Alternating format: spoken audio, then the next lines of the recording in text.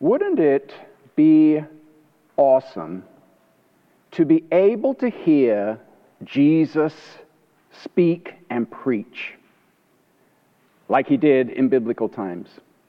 Can you imagine, for example, actually being in that synagogue in Nazareth and watching Jesus get up to the podium and unroll the scroll and read and then preach on that lesson? Actually hearing Jesus speaking about events and so on and what was important. Well, dear friends, we are in the season of Advent, which means coming. And as I mentioned the other week, we talk about Advent past and Advent future, but we also talk about Advent present. How Jesus comes to you in the present. Our focus so far has been on repentance. John the Baptist, repent. Today, the focus, we lit the candle of joy. The focus is on joy and gladness. Jesus coming to you today is just as real. It is just as precious. It is just as efficacious to you and me today as it was 2,000 years ago for his disciples. Jesus is not some dead philosopher that we say, oh, he lives on in his ideas and in his concepts. Ugh, no. Jesus rose from the dead. He is alive. He is exalted, and he comes to you today. He is just as real today as the promised prophet. He is the prophet and teacher in his church. And so today we rejoice. It is a day of joy because Jesus comes to you today. And we read about this in our lesson, our Old Testament lesson for this morning, Isaiah chapter 61. We read verses 1 through 3. I invite you to stand for the reading of this lesson. The Spirit of the Lord God is upon me, because the Lord has anointed me to preach good news to the afflicted. He sent me to bind up the brokenhearted, to proclaim freedom for the captives and release for those who are bound, to proclaim the year of the Lord's favor and the day of vengeance for our God, to comfort all who mourn, to provide for those who mourn in Zion, to give them a crown of beauty instead of ashes, the oil of joy instead of mourning, a cloak of praise instead of a faint spirit, so that they will be called oaks of righteousness, a planting of the Lord to display his beauty. O Lord, may the words of my mouth and the meditation of all of our hearts be acceptable in your sight, O Lord, our rock and our Redeemer. Amen. Please be seated.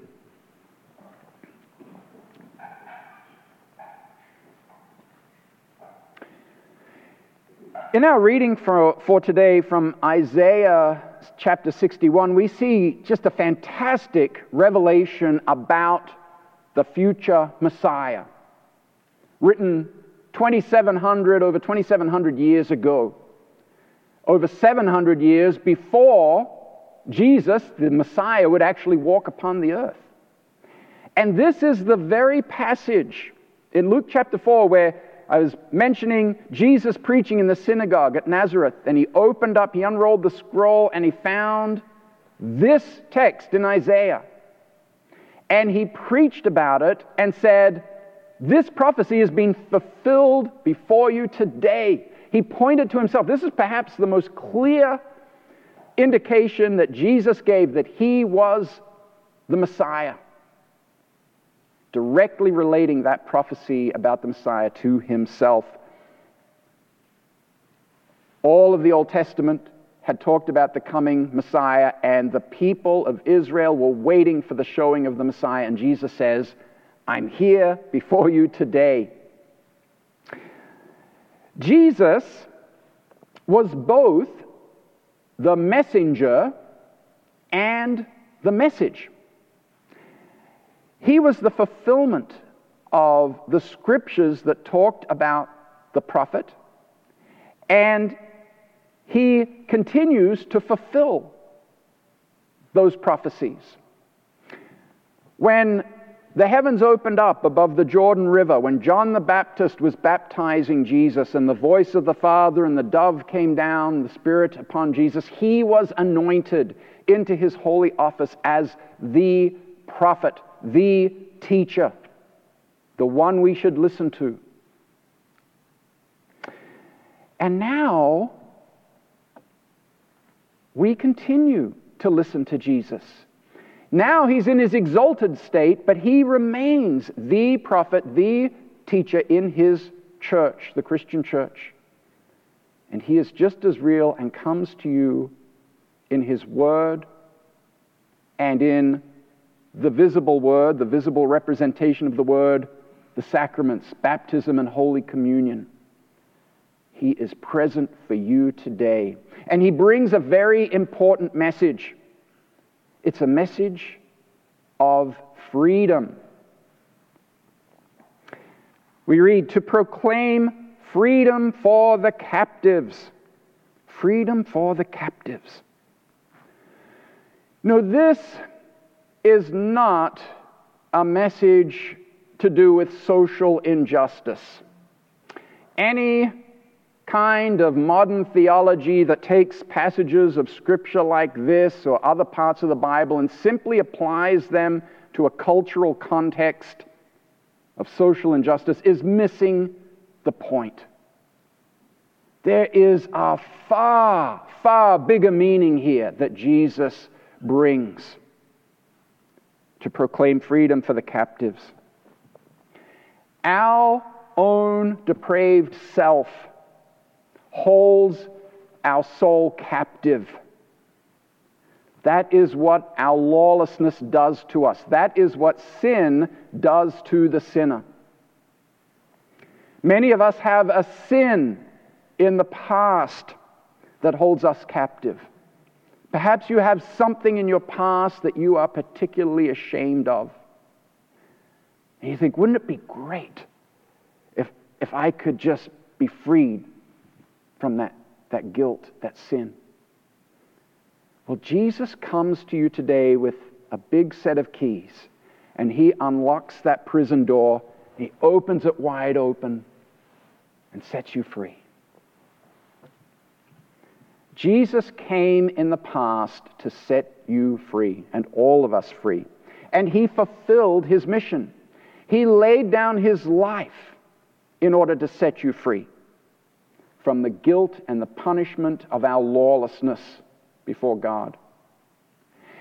And then Jesus sends his little errand boys, that's me, the pastors, he gives them a set of keys and says, go and you release my people.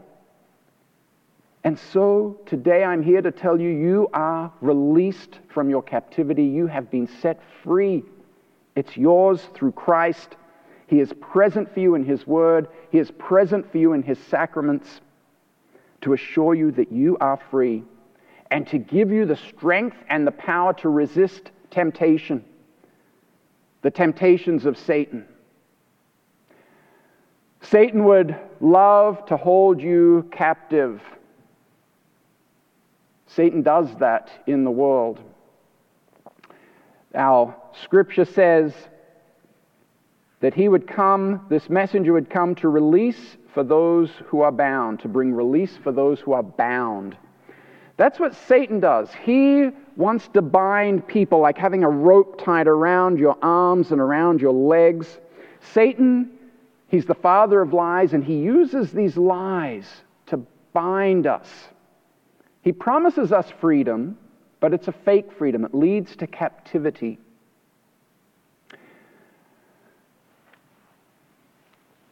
If you're a gamer, you probably know that when you're playing certain games, if you get stuck on a level, say you're playing a military, a war game, and you're going through a war-torn town, and you're trying to make your way through, but you can't get through that level.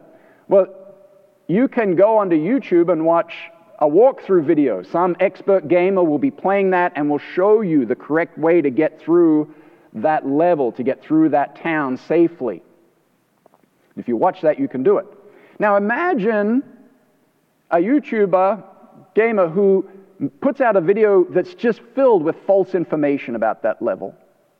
And so you start following it, and then he says, yeah, take that alleyway, and you go down that alleyway, it looks really good, and then you go right into the hands of, that's where all the enemy have their camp set up, and you get captured. That's what Satan does. He fills the world with his lies in order to bind us and hold us captive, to lead to captivity. He promises, look, this is freedom, take this way, it's going to be awesome. Bind you to it. I had a good example this week. I heard about some teenagers who are talking about trying to defend sex before marriage. And they were saying that it's okay, God doesn't really say much about that in Scripture. He's okay with it. That is a lie that Satan has been sowing in our culture, even amongst Christians. Well, what about the sixth commandment? It says, you shall not commit adultery. Oh, well, Satan has another lie for that one. Well, it's okay if you're not married because then you're not committing adultery against another person. That's another lie of Satan. If you read Scripture, Scripture is very clear that fornication is a sin. He says, Jesus said to the woman at the well in Samaria, points out that what she was doing at that time was living with a man. They weren't married. There are other examples in Scripture, but Satan sows lies like this throughout our culture. Even amongst Christians, they're being taken up in order to lead us into captivity, harm for our souls. But Jesus comes along and He gives us the truth in His Word. Jesus said to His Father, He prayed, Father, sanctify them in the truth. Your Word is truth. Jesus gives you the correct, the true walkthrough for life, this game of life. He tells you how to do it. Now, occasionally, as we're following His Word, sometimes we ignore part of it, or we might stray a little bit down the wrong place, and we find ourselves bound. But that's when we come to church, and you can repent of your sins, and you hear we have confession and absolution, and Jesus absolves you. He cuts you free of those bonds. He forgives you. He says you're free to go. Be strengthened in my word. Freedom brings joy. Think of all of the examples in history where prisoners who have been held captive have been released and the joy that they have. Think of World War II, those black and white images from the streets of France after they had been liberated and all of the celebrations and joy. Freedom leads to joy. Jesus comes to you today to set you free, but also He comes to fill your heart with joy. 'Tis the season for joy. A lot of people, when they look and they see the Christmas trees nicely decorated with the ornaments, Christmas ornaments, that just this time of year just fills them with joy. And yet there are some people who don't have joy at Christmas time. Maybe this Christmas they won't have joy because sickness and death, they don't take a break for December. And some people have tragedy strike even at Christmas time. Can be in mourning. And if our joy at Christmas time is simply in the tinsel, then that joy is going to be very shallow and easily lost. But that's why we say Jesus is the reason for the season. Jesus is the reason why we have joy. We read in Isaiah, he says that Jesus came to provide for those who mourn in Zion, to give them a crown of beauty instead of ashes, the oil of joy instead of mourning, a cloak of praise instead of a faint spirit.